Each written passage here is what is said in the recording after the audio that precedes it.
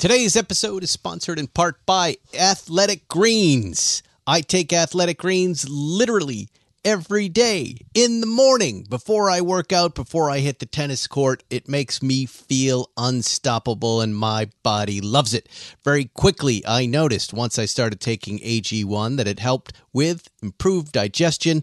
Look at my hair, look at my skin. I feel fantastic. Why take a bunch of different things when you can mix one scoop of powder in water once a day?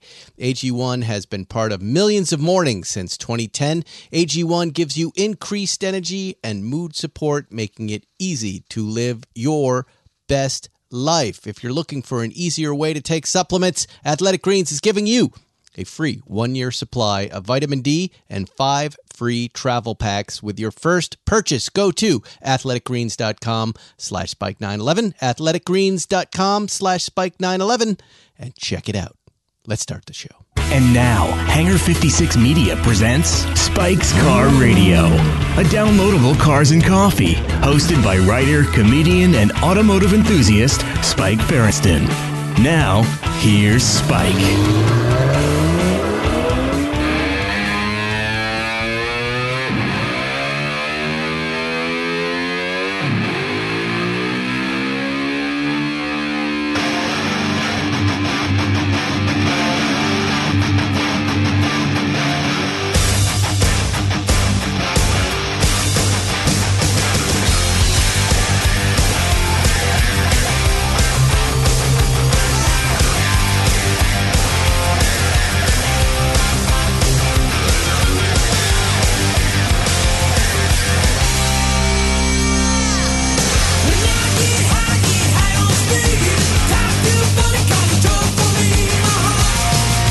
Kickstart My Heart by Motley Crue. See if you can guess this week's guest based on the song. Did you say Pat Long? Pat Long is here. Johnny Lieberman is here. Zuckerman is on his way to jail again. Hey, Spike. This is really what you listen to when you drive, Pat. No, I'd be going too quick if I listened to that, but that was definitely what I listened to in elementary school and jumping on the bed. Welcome to Spike's Car Radio. I hope you're excited to listen to us today in your cars. So always send those pics in of the Spike's Car Radio on the dash.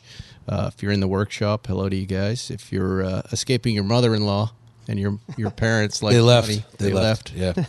Welcome to at least 40 minutes of Cars and Coffee downloadable.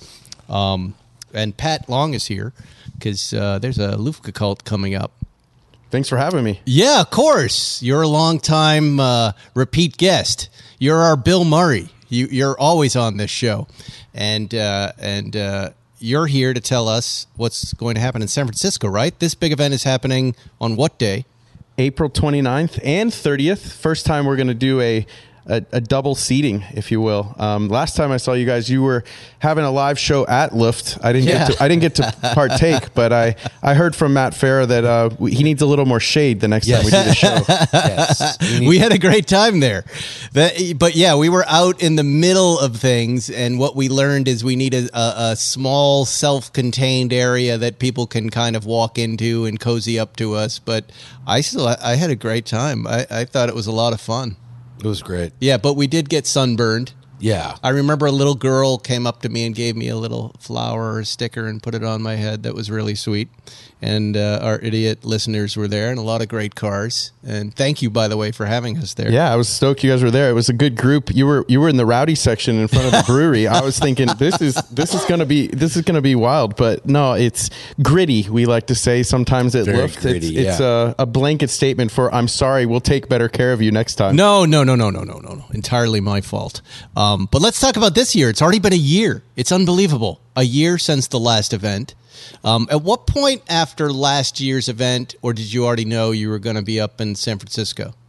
I mean, events for us are always a bit of spontaneous combustion.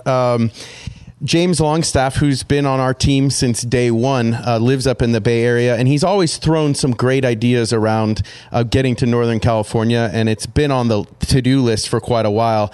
I flew up with minimal expectation, and I walked into this venue, for those of you who live up in the area, Mare Island, and I had driven past it leaving Oakland heading towards Sonoma, and I always looked off and saw this really cool old, Navy looking base and thought there could be something there, but you always wonder, how left for dead is it, and how much would you need to do to pull off a show. And then I walked in and I started blowing up Jeff Swartz's phone on the text message, and I said, this is 100% the best venue that we will ever visit. And he responded, you always say that. It's a very Zwart answer. And what was it that you saw that got you excited? Like, what qualifies as a perfect place for an event? Yeah, we need scale these days. We're thankful for that many people and many cars want to come join. We don't like empty parking lots or golf courses or racetracks. We want backdrop. We want architecture. We want history. And the cool part about this is that they're preserving all of that originality, but they're cleaning it all up. It's properly sealed and lit, and there's great indoor and outdoor space, but diversity. We don't just want one look. When you look back at the images, you want to see a bunch of different textures and layouts, and lay these cars out against all different types of backdrops. Wow. And then, so what happens after that? You pick this place. Is there a mayor of Mare Island? I mean, how do you secure this place? How big is Mare Island? Like a mile or 200? What is it? I don't know anything about it. It's full Vallejo City property. I mean, there's a high school on Mare Island. Oh, there's is? Residential. Oh, wow. And I don't know. I should know by now the full history of it, but I got a phone. Yeah, it is definitely something that we throw together. I get that feeling in my stomach, and then I start texting the team, and Jeff goes and sees it, and then it's like, we got to do this now, because a lot of times these are like, this area is being developed and it's being leased out to tenants, and there's all different types of industrial tenants, retail tenants. There's a great distillery on property, a brewery, there's car restoration going in, and so it reminds me a little bit of when we did Bicester Heritage in England, and it was an old RAF military base that was then turned into an industrial park for vintage cars. So another super cool spot that we visited and thrown a show up at. But I kid you not only is there a 360-degree water view at Mare Island, but there's a little bit of everything. There's the old officers' houses that are sort of above ground, mini mansions, just wild stuff. But Zuckerman's doing some homework for me. I'm Lieberman, but that's okay. Lieberman. Hey, Pat, I got your homework. You've got his voice down. So it's 3.5 miles long, 1 mile wide. So it's a big island. It's a big island. And what is it? A former military? Yeah, it looks like an old naval slow base or something. Oh, yeah, there you go. Yeah, you got like the shipyards. You've got, a lot of industrial buildings that we're going to throw some cars into. There's a little bit of everything. I don't want to fully overhype it or give it all away, but let's say it's got scale for a good group of cars. We're just sending out our acceptances for all of the Luft 9 cars, the air-cooled cars, which will be on Saturday. And then Sunday, we're going to do a little bit of a different spin and open it up for some later model cars. We're calling it Air Water. We tested this pilot at the Peterson the night before Luft a few years ago, and it really blew up because transaxle is a big part of Porsche's heritage, and you guys have owned and driven many of those cars. But also, there's so much going on with 996, 997, all the way up into the brand new GT3 RS. And you start counting Carrera GT. There's lots of stuff that we want to shed some light on. So it's a 2-day event now. Is this the first time you've done 2 days? This is the first time. Some of the feedback that we get from our loyal attendees is, hey, I fly from England for a 5-hour event. What else is going on? Give me more. Right. And always there's pop-up events before Luft, after Luft, during Luft. That's something that's taken an organic life of its own. But we thought, how could we expand this, turn it into a weekend? And this was the perfect venue for it. So we're making it up as we go, but I'm excited to see what kind of cars will show up for that one. There's obviously a big 4-door movement with all of the Cayennes and everything else. So it's not just sports cars this time. So let me ask you, though, is this devil's advocate? Is this where Luft jumps the shark? You're letting water cooled in Wassergekult. There is no water cooled allowed at Luft. Luft is Saturday. Oh no, I'm saying And though, Sunday is a different spin on things. It's the same production team. It's the same venue, but it's a different cast of characters. And we will have air-cooled cars on Sunday, but there won't be any water-cooled cars on Saturday. What's the goofball German word for a water cooler? Wassergekult. What is it? Wassergekult. Wassergekult. So Yeah. this is, why wouldn't you call it Wassergekult? Too predictable. It's too literal. I think that Thank you, by the way, for not doing that. This is something different. I mean, Air and Lieberman water. already pronounces it better than me, so that's the first problem. But no, I think that this is an answer to quite a few different things. And my overall vision of air water is for it to be its own standing event. It's not just day 2 of Luft.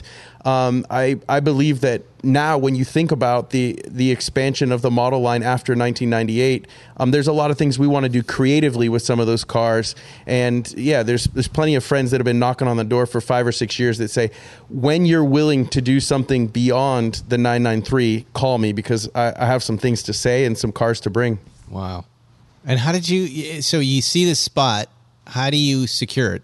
Who is there, just a landlord sitting there in an office, or how did that piece work? Yeah, sorry, I forgot to answer that question. No, that's okay. But I think a lot of us are curious. You know, at least once a week, I'm hearing from someone, how do I start a Cars and Coffee? How do I do something like this? You see this island, you see this space, and then what? What's the next step? It's not easy. The conviction of cars, it's a little bit of a tango, if you will, of trying to convince a landlord who's trying to lease out his property that we want to bring hundreds and hundreds of cars and thousands of people onto their property. But I think that when we start to talk about the digital reach that Luft brings to our different partners, we see our venues as partners for that year. It makes more sense. And we also have a little bit of a reputation and some testimonials from our prior hosts that say these guys understand, these guys and girls know what they're doing. They know how to produce an event. They know how to clean up after themselves. But it takes some convincing. There's definitely some negotiating around it, and it's not cheap. We pay to play. But in this day and age, it's getting easier for us as we sort of build our deck and explain that we're going to bring millions and millions of impressions to what they might be trying to do, whether that's selling lumber or selling beer at the brewery, or in this case, selling real estate. Right. What do you think, Johnny? I just, it's funny because I lived up in Sonoma County and I lived in San Francisco. So when I hear Vallejo, it's sort of like not the nicest part of the Bay Area, but I imagine it's going to be a very cool location. I've never been there, but I've been to like Alameda, like all the old naval stuff. And it's, the Bay is an incredible backdrop for anything. So, and the dates are again? April 29th and 30th. And to that point, a lot of people have asked, where do we stay? And what do we do? And, where do you get the drugs and prostitutes? Exactly. Right? Yeah. Well, I can answer that question. But no, we're 20 minutes from where the Cal Melee is finishing up on the Thursday prior to our show. So South Napa is a 20-minute drive. And if you've got the budget, there's some beautiful properties up there. But also Sonoma's right there. Exactly. The racetrack's right there. Yes. And Sonoma's a little cheaper than Napa usually, a little bit better weather. Food's better, wine, not so much. But and then is weather a consideration up there? Obviously, what's happening here with these... I think weather's a consideration everywhere. I was just on a call with the Monterey guys and some planning for Rennsport, and they said it's literally run for your life right now. They're getting messages over their phone. So, hey, it's been a wild year. We're ready for anything. We run rain or shine. But it's rain or shine. You just come and it works. What? Did you at Pebble on the 18th hole? There was a sinkhole. Yeah. On Pebble. Yeah. It should be dried up by then. Maybe this summer. But April. Who knows? Yeah. Well, the Bay Area is better equipped for rain than Los Angeles is. They get it much more than we get it. So, but you'll still have people outside, so that sucks. Yeah, it's weird. I mean, I think but you did a Luft in the rain. Yeah, Luft 4. I was there. I was there. Yeah. England was in the rain all the way through the day. Oh, that's England. Yeah, of course. The one day of that summer that rained was the day that we had a show, and it was great. I mean, it makes for beautiful photography. Just wear the right gear. But yeah, we're mainly an outdoor show, but it's a little bit of everything. I mean, as we always debate, these cars don't melt, so you see a separation. I've seen guys drive 550 Spiders 2 people in the car and just saddle up and go for it. So it just depends on the owner. It's definitely like that. You know, it's funny. I was telling Zuckerman the other day, it's like I haven't gone out driving because of the rain, but whenever I'm in Monterey, in the rarest of things, I'll drive it through the mud. I don't seem to care up there, but here, for some reason, it starts to bug me. Our roads are not built for rain, though. I almost hydroplaned this morning on the fast lane in the 110. It's just, and it was raining hard, but, it's we're not people don't for understand the rain problems we have. It's very different down it's here. very different here. It's very different. I used to laugh at people getting upset about the rain when I first moved here, and now I kind of understand. You were moaning about it before the show started. I was never moaning. I like to play tennis every day if I can at night, and when it's rain, this one thing you kind of can't do is play tennis. Even though we did last night in the puddles a little bit and had a nice. How are you? I know you drive around Malibu. How are the roads holding up out there? I've stayed out of the canyons when things are like this. I mean, you usually need a couple days for things to clear up and get the rocks dragged off, but they do a pretty good job. I didn't go out this weekend. I got young kids, so we're doing other things like K1 and soccer and tennis and all those things. But K1's fantastic. Which K1 are you? We've been going to K1 in Thousand Oaks. It's a pretty new facility. Yeah. I live up in Westlake Village now, so it's easy for us to get to. But yeah, I've been. I think Mac, he takes his kids to Burbank. There's one in Torrance. Torrance is the one we go to. They're pushing like 70 facilities across North America, so definitely on the up. They're actually building a new outdoor track. I saw that. It's going to be serious. Yeah, now they're kind of upping the game a little bit. Not these little electric deals, right? You can get a motorized high-speed shifter cart, right? Yeah, they're going to have full-fledged world championship level races. Oh, that's it has great. the CIK, full approval for big races like the Supernats that's usually in Las Vegas. Right. But indoor karting, I mean, during the week to buzz over there with your kid for just an hour of time is enough to get a couple of sessions in. And the best part is the juniors rotate with the seniors, so dad can get a session in while the kids are kind of catching their breath. Do you feel pressure being a professional racer that you need to win even at K1? Yes and no. First of all, do you win? It depends. It depends who's out there. A lot of times I try to keep it low key. Maybe have used an alias once or twice if been hanging out with friends before we get to K1. Yes. But no, I actually am. It's a serious place. They're very serious about racing. But I buddied up to the guys last time I was there, and they said they can control the speed of some karts. Yeah. And I was like, how come the birthday boy always wins? Exactly. No, it's interesting because one thing you'll learn is you're never going to beat the local expert of anything. Yeah. I don't care if that's golf or indoor karting. Right. If that's their home track, learn from them, follow their lines, watch which go-karts they get in, because there is a lot of local knowledge, and those guys and girls are fast. So I go there. But you're the local now. I mean, I know you said it's easy to get to Thousand Oaks from Westlake Village. It's the same city. I was born in Westlake Village, grew up in Thousand Oaks. It's the same exactly. town. Yeah, it is. So now you're the local. I keep thinking, what would this have been like at elementary school, like my son? To be able to go after school if the grades are coming in and go bust some laps out. We actually have a racing league. The first Tuesdays of the month, we just did the first time he did his first race, and there was like 19 kids, 2 heats, standing start. How old is your kid that's 7? Oh, because my kid just turned 6, and I'm in Burbank, basically. It's fun. It's really fun, and it's, again, you don't have to schlep the stuff in the back of your trailer, drive out to rural desert areas. Yeah, tarantulas and scorpions. And drive and occasional concussion. Yeah. That's all I'll say. And there's food and bev. Yeah. What happens is the dopey kid who comes along who doesn't know how to control a car runs into the back of your kid's car. Sure. And we've had 2 concussions so far. Really? But wow. We keep going back. Spike's been trying to kill his kids for a while. Today's episode is brought to you by the makers and fixers of Snap-on. The makers and fixers keep the world moving. They're the backbone of the world, whether they're talking about manufacturing, customizing, restoration, performance, or maintenance. I know a lot of makers and fixers, like the ones who worked on that Zagato right back there. John Wilhoit.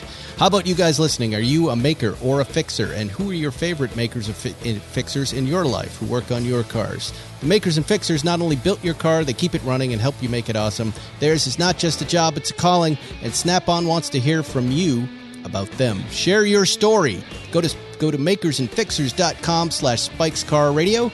Just go to the website, makersandfixers.com/spikescarradio. Leave your story there. And check out Makers and Fixers, the account on Instagram. Let's talk about racing some more because, we got a race car driver here. Yeah, he's a race car driver. I tried to prep for this conversation about Sebring this past weekend, and I read all the news coverage, the IMSA. I can't make heads or tails out of who won what and where and what class. It hasn't gone live yet, but we were talking about qualifying, not the actual Yes, race. I know that. Yeah, I so we're gonna realized get that crucified. after that. Yeah, I know. We don't get crucified. They know we don't know much about racing. We know They're nothing. fine. But we love it. We're interested. Sure. But I was laughing. I mean, Sebring, a very famous race. Steve McQueen raced at 908-2 there, the Flunder Mobile. It's still, if you want to make it accessible, you gotta talk about it in a way that I could understand. It looked like Cadillac won in the class that you and I were betting on. Yes, correct? they did. Yeah, they got first, Porsche second, Cadillac third. Porsche second, Cadillac third. So two of their three cars retired. Yeah. This accident in the end was a Cadillac car hitting a Porsche car. Is that what that was? Do you know that? It was a... I'm going to get this wrong. A Honda, an Acura, and a Porsche that were diving into turn 3, going for the win. They came up on GT traffic.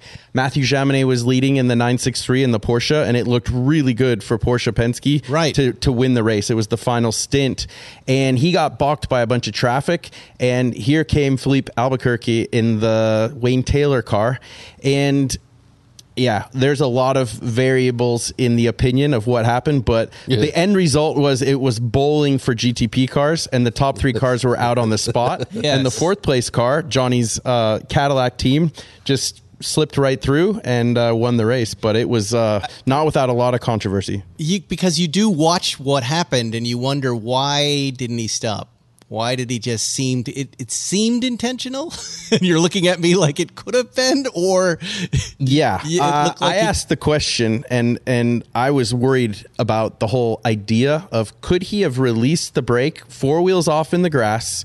Could he have released the brake or got back on the throttle because he was upset about being pushed wide into the grass? And I hope they don't review his data because it's probably not going to look good.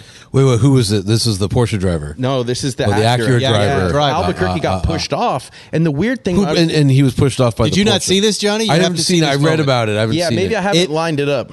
He's going around the turn. He tries to avoid the collision by cutting through. This is the Porsche? No, the Acura. The Acura, okay. And it looks like he has plenty of time to stop, but it also appears that he just keeps going right into the Porsche and goes, fuck it, if I'm out, this guy's out too. Right. Well, that happens.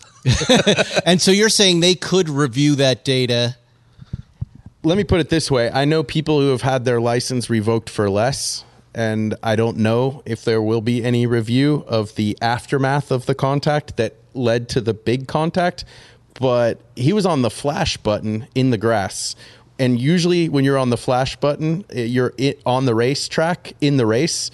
So I think there was definitely some heated emotion from the first bit of contact. What's the flash button? The high beam button that you would push on the steering wheel to warn competitors, slower cars that you're coming through. The lights that you see as they come down pit lane that warn the pit crews of cars in the pit lane. It was very strange because I'll reset the stage. I probably didn't do a great job. Porsche's leading, followed by an Acura. They go into turn 1, and they have 4 GT cars ahead of them, a big gaggle of GT cars that slow up the leading Porsche. The Acura now has a big run around the outside. There's no space for him there. So then he cuts all the way from driver's right to driver's left, trying to pass the Porsche, but the Porsche still held up by the GT cars. So as he comes from full right to full left, the Porsche then jinks left to go around the GT cars, makes contact. So they're both going for the same spot. Correct. And then, of course, the ramifications of that is the Acura is the odd man out, and he gets pushed onto the inside on the grass and then goes sliding through the grass and bowls straight through the leading Porsche. Takes T-bone style. But you can also argue that, like, you ain't stopping on grass. Like, slicks on grass if the grass is slightly wet. take a look. Yeah, at the I'll clip. look. I'm just At first view, I thought the same. I thought there's no way he could stop it. But then it almost looked like it accelerated. well, I'm not going to say anything. I didn't see it. Potentially. I mean, good for Cadillac is what I have Allegedly. to say. Good for Cadillac. Way to avoid the contact. But I was happy to see this was going to be a fun bet for Le Mans. We It'd be a have great bet. this ongoing bet between Cadillac. Yeah, and $100. Porsche. But it's exciting. Yes. I didn't know that Cadillac could be this competitive. Yeah, well, I think last year they won Sebring, right? The DPI car, I think. Now, am I right that Rahal Letterman came in second in that class? Yes. Their team with the BMW M Hybrid V8. That's good old Dave Letterman. That's a big win for him. Good for him. Wow. Yeah. I didn't know he was racing. in this series. BMWs are doing better than everyone predicted. It's kind of cool to see the BMWs doing so well. Yeah, it looked like in Daytona that there was Acura had the measure of everybody, and Cadillac ran pretty well. But I think Porsche's been working hard, and certainly BMW has as well. It looked like Sebring's interesting because as the sun goes down, certain cars really come forward and other cars struggle. And it has to do with naturally aspirated versus turbo. It has to do with your setup. Oftentimes when I was driving at Sebring, I had a car that was really free in the hot sun, and then the sun would drop, and it's like the last 3-4 hours of the race is when the real sprint starts, and all of a sudden your car would just come alive. And it was always good for the 911. Just because you're getting colder air in. Colder air, thicker air, the balance, more downforce. Things change, and the tires react differently. Wouldn't it be worse for the tires? Not necessarily. It depends on the compound. It depends how the car is using the tire. Obviously, when you run a stiff platform and stiff springs, it puts a lot of heat into the tire, but it doesn't make that mechanical grip when the tire isn't up to pressure and up to temperature. So it's really the ebb and flow of full tanks. A lot of times your balance of full fuel tanks, as the fuel burns off, your balance will change. Sure. So you really do try to set up for the end of the race at Sebring, and that might mean that you're on the struggle bus for the first 8 hours of the race, but all you're really trying to do is back time to that final hour. When the car comes off the jacks, you know as the driver you got to go. And of course it's pitch black, and Sebring is so wild because there's certain sections that are World War II aircraft strip, and it's old concrete. And then there's new sections that have been repaved. So you never really have a perfectly handling car. Everybody talks about the bumps. The bumps are a massive part of it. If you get a car that's compliant and is really good over the bumps, it might be crappy on the smooth high grip section. So there's a lot of compromise in that track, in that race. I still think it's one of the toughest, most demanding races for the team, the driver, for the cars. That's what I've always heard. I've never been to Sebring. I've always heard that. It's like, that's the, like, Le Mans, it's a long time, blah, blah, but Sebring is just like, it's so hard. It's interesting to hear why. It's really tough. I mean, Audi used to test there for Le Mans. They figured if they could do 12 hours at Sebring, that was harder than 24 hours at Le Mans. And they would test on the Monday after the 12-hour, and I think they would do 24 hours. And they knew if they could complete 24 hours with their R10 or their R15 or whatever their super prototype of that era was, that they were looking really strong for Le Mans. And it proved to be the case. Wow, so they would go right away. Yeah, well, the grip on the track is always the best right after an endurance race. Yeah, because and they could book everywhere. the time. Yeah, and the weather's great in Florida. I mean, I've spent more weeks in Florida in the winter than anywhere in my life, because it just seems like every amount of testing and racing seems to take place there, because you get the year-round weather. And of course, in Europe, it's still probably pretty tough right now, depending on where. A lot of times we tested in Spain and Portugal at this time of the year, but yeah, you get rain at Sebring during the race?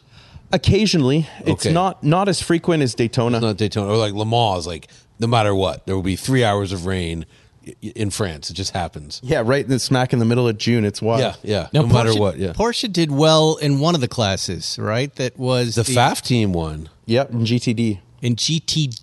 Yeah. Which stands for Grand Touring Daytona. Daytona. It's essentially GT. There's two GT classes. Okay, and what cars were they racing, and how did they place? They're in GTD. I'm trying to think who finished second, but there was some BMWs were up there in GTD. No, but I mean, what is the Porsche model that? Oh, sorry, it's the new 992 GT3 R. The GT3 Rs. Yeah. Okay. So essentially starting with the GT3 RS street car as the shell, and then of course they can make a lot of changes to the bodywork, some of the suspension, but the base core of the engine and of the tub is actually a street car. And they did well. They placed. Well, the FAF car was interesting because they wrecked in practice, and so they were written off, I think, by a lot of people, and then they wound up winning, which is wild. Yeah, from last. Yeah. Which car would you prefer to drive in a race like that?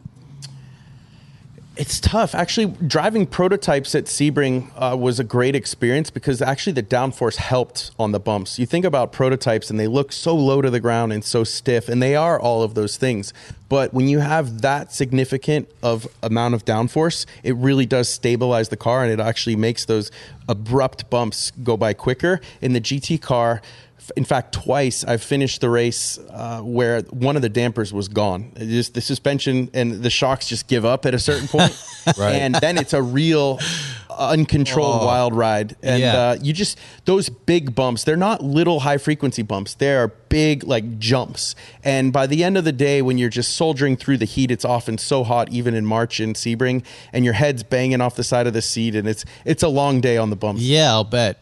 So, we've talked about this a little bit before, and last time we were talking about how there were no bathroom breaks, that you just, if you go in the seat. What is your prep for an endurance race before? Like, it's a lot of, you want to be attentive, you want to be alert, you want to be strong. Like in the days leading up to that, do you go to bed early at 7 o'clock? Do you stay up later? What are you doing, and what kind of cycle are you trying to get into, if any? It's a really good question, and it's a complex answer.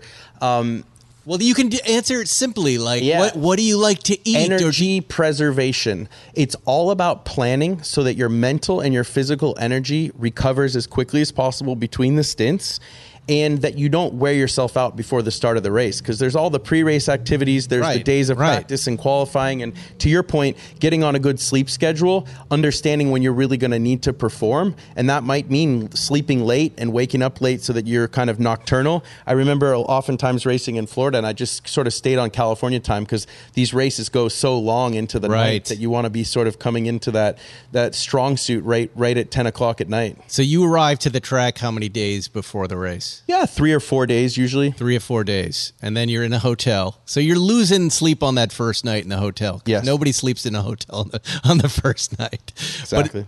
But then it's just getting yourself on that cycle and thinking about only the race and probably eating healthily. Do you have any snacks that you prefer? Or, Pat Dempsey once was talking about how he chewed gum. It relaxed him behind the wheel. That Hurley Haywood had told him that. Yeah, I tried that, and the gum melted in my mouth. I kid you not. It literally melted in my mouth. It Florida race? Disintegrated. And then you can't spit it out because you got a full helmet on. That old man hot breath. But, no, I think I'm working with 2 young drivers right now that are in the Porsche ladder, a selected driver and a young driver in the Carrera Cup, Sabre Cook.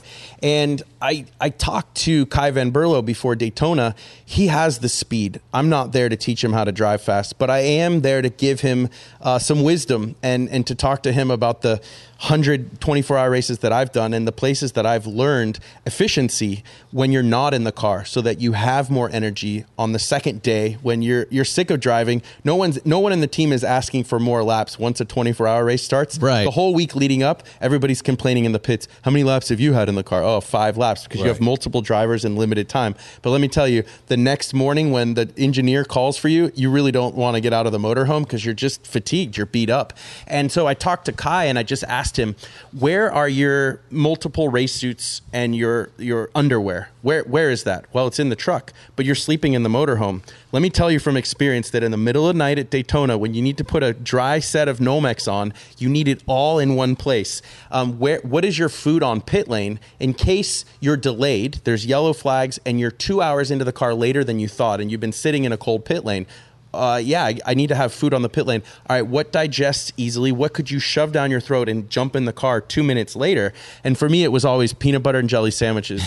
They worked when it was hot. They worked when it was cold. Right. Yeah, morning, night. And it makes you happy, right? A little bit of quick sugar. Yeah. And easy to digest. So I think you have to have that meal that you would eat at any point. And let me tell you, pasta and chicken, it tastes pretty bad after the 5th meal in a row. Yeah. I started to track what I ate and drank during a 24-hour race, just because you lose track of your meal times and your schedule.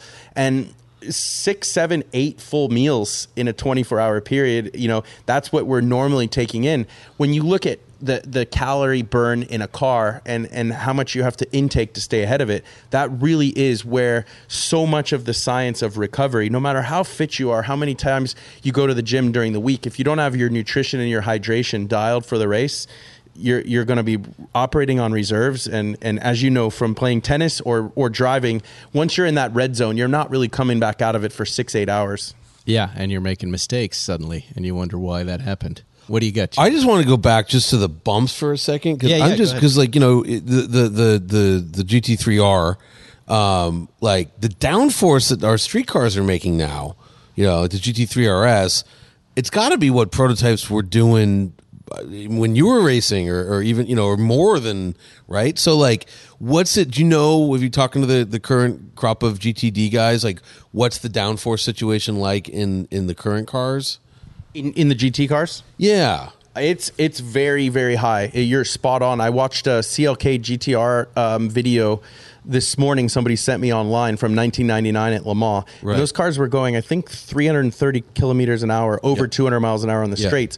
But in the corners, they looked no quicker than a modern GT car. Right. And I think the downforce levels that a GT3R or a Porsche RSR or any manufacturer's cars, I just talked on Jay Leno's show about the new GT3 RS does 1,800 pounds of collective downforce. Wow. And that's approaching Le Mans GTE numbers. And so that's actually F1 numbers. It's crazy. F1 is That about is 18. nuts. Because I remember, I just drove the Valkyrie, and I remember when they were there, I was there, they were like, the Valkyrie does 2,415 pounds of downforce on street tires. On track tires, it does 2 tons of downforce.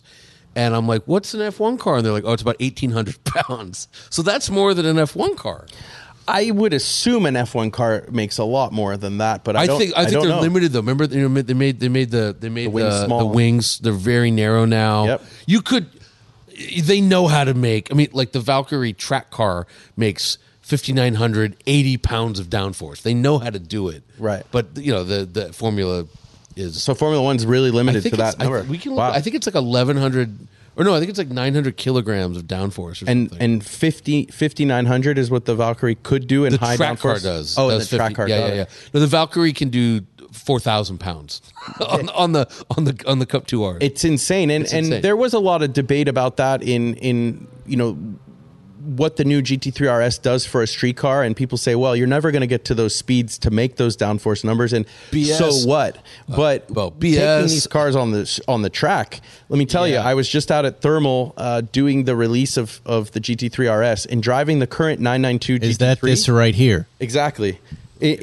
Driving the new GT3 RS versus the GT3 992, it was a massive differential. I was driving ahead of the journalists. Jörg Bergmeister was in the other GT3, and when we jumped into the 3RS, we both came in laughing. Like, it's crazy how different that is on the same generation GT3. It's not just a big aesthetic. I've seen that. This shot drove me nuts. That's what that music was. If you were just listening, Tribe Called Quest as Patrick.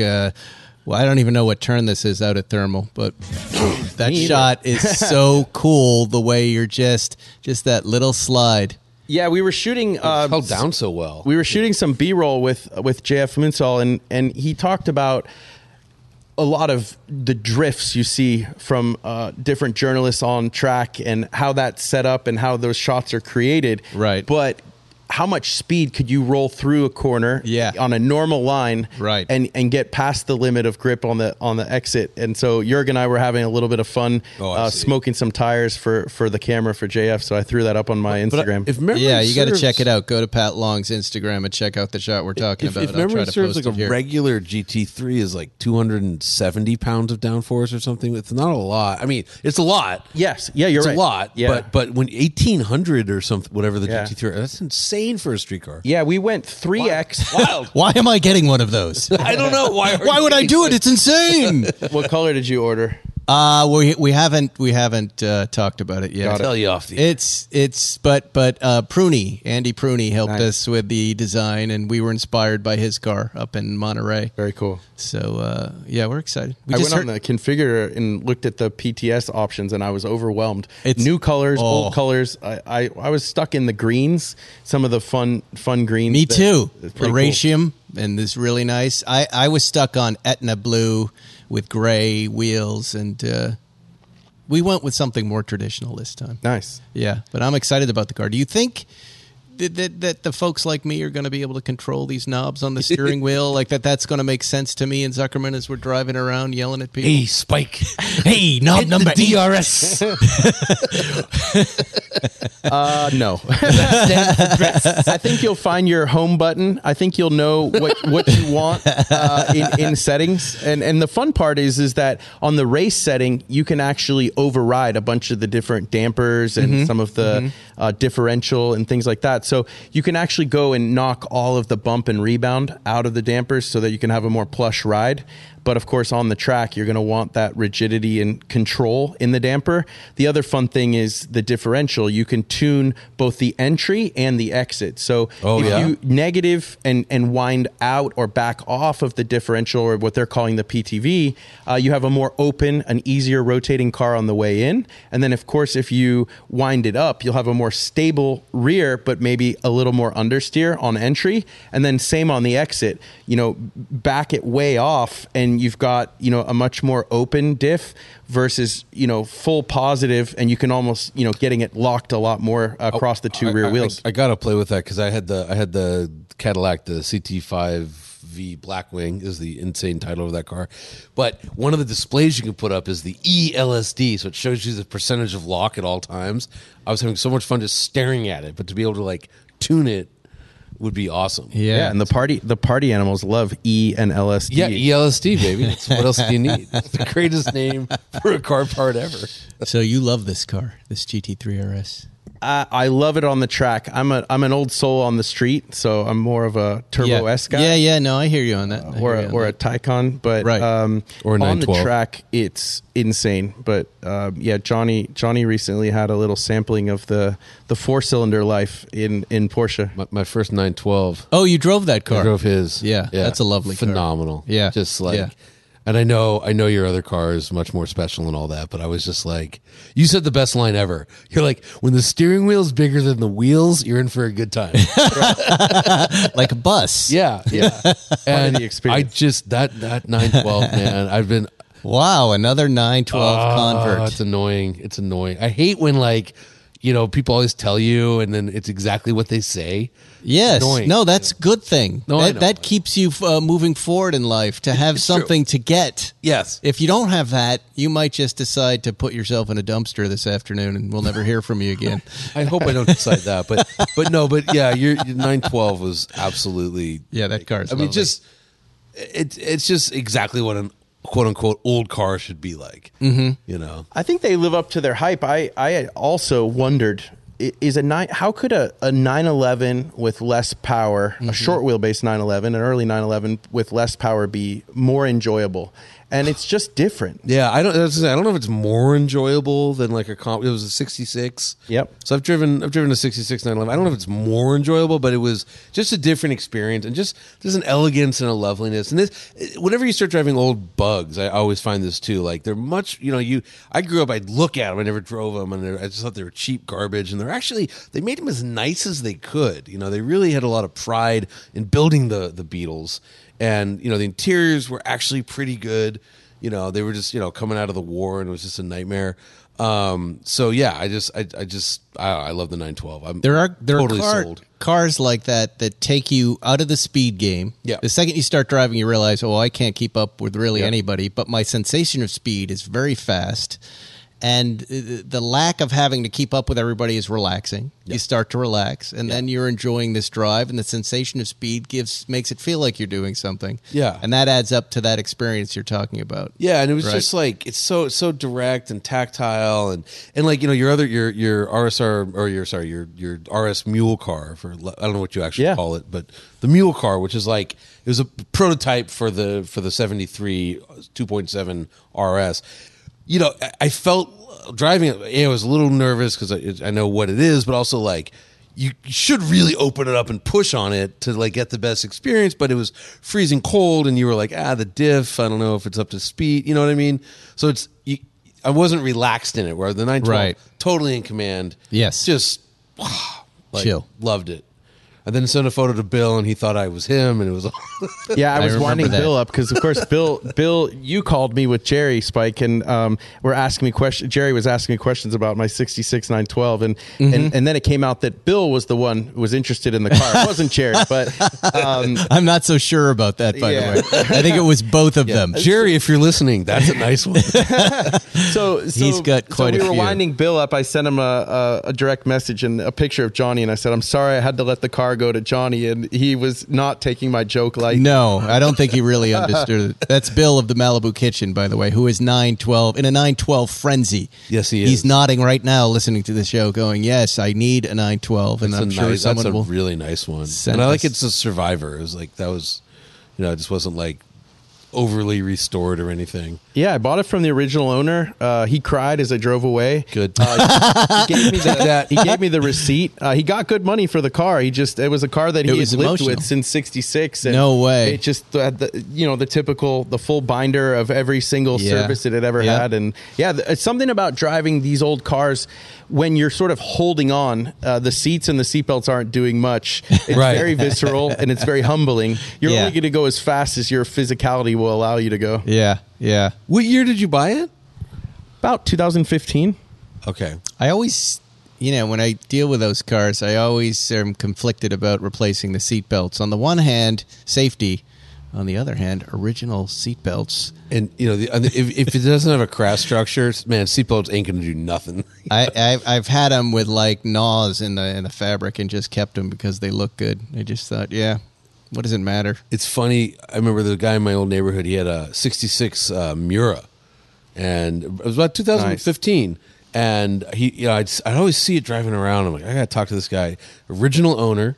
And he's just like, yeah, I'm selling it. I've reached that age. I've had it since '66, and I'm like, I can't believe you're selling it. And he's like, I bought it, whatever he bought it for, like $25,000, and he's selling it for, at the time, $890,000. Now it's a 1 point whatever car, but he's like, this way my kids, they'll have some money, and it's just wild. I've never driven one, but it's one car that I love. And Jay's lust got for. two. Yeah, I sat in that one of his, and he digs them. The driving position was a little interesting. The steering wheel was a bit far for somebody of my height and stature, but It's typical Italian position, right? Just short legs, giant long arms, 5'8".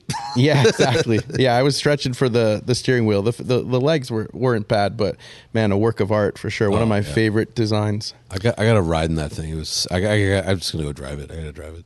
Well, Patrick, thank you for coming in. This is exciting. Everybody is dying to go to Luftgekult. And if you need tickets, you need to go to luftgekult.com. The event is Saturday and Sunday, April 29th and April 30th on Mare Island. That's right. Mare Island. And it doesn't matter what kind of Porsche you have. We have something for everyone. And you're going to collect a lot of money. This is bigger than Woodstock. Look at him Come out smiling. Sunday. If you own a Porsche, we want to see it. So head over to the website and we'll get you signed up. Water stock. And lots of merch. I'm wearing one of your hats from last year that I absolutely love. I hope you have a cool hat. Do you make these same hats, or are you Yeah, gonna we'll have new something ones? very similar. We make a different piece for each event and kind of integrate the number into it. So I like that one. I never got one of those. I got to hit you up for Don't a take trade. this one. This was the one that kept the sun out of my eyes. Yeah, I wore a hat. That's what Farrah showed up. And Bald. first and boys love your T-shirts. They wear them to school and they feel cool. So again, many congratulations for this huge Porsche Mecca event, and good luck on the next one. Johnny, anything to promote before we go? No, Nothing. I can't think of anything. Go, maybe I'll put some stickers on Blip Shift. Go to Blip Shift, buy a Zuckerman head, There you go. and stick them on the cars at Luft. No, don't do that. Don't do that. Don't do that. Don't do And with a little luck, There will be Zuckerman heads at Luft. We'll make sure that happens. Really? Well, are why you not? going up? What do you mean? How are you going to make sure they're going to be there? We'll put them on Blip Shift, and people can buy them, and they'll bring them with. A special Luft edition Zuckerman mean, head I need a sticker? couple. I heard Dixon had one on his helmet. Yeah, well, I need podium. I'm waiting for the invitation to the club. I think he podiumed again. He did? Yeah, at Sebring, right? It's well known, the yeah. luck property of the Zuckerman head. That if you want a podium. Yes, if you want a podium, you put it on your head. All right, You're gonna win. we'll think of a Luft something. Carlos Alcaraz, you saw his racket. He won Indian Wells. He had the Zuckerman head right there, Yeah. right on the overgrip. Yeah. You take his hand up. There it was. Yeah, There it yeah, was. yeah, yeah. So All right, folks. We'll see you next week on Spike's Car Radio. Thanks for listening to Spike's Car Radio, brought to you by Hangar 56. Listen to new episodes every Wednesday, and be sure to subscribe on Apple Podcasts, Spotify, or wherever you get your favorite podcasts. If you own a vehicle with less than 200,000 miles and have an auto warranty about to expire or no warranty coverage at all, listen up. CarShield has a low-cost month-to-month vehicle protection plan that covers more parts than ever. Visit carshield.com/audio to find out how you could pay almost nothing for covered auto repairs. Drivers who activate this vehicle protection today will also receive free roadside assistance, free towing, and car rental options at no additional cost. Get your free quote today at carshield.com/audio. That's carshield.com/audio.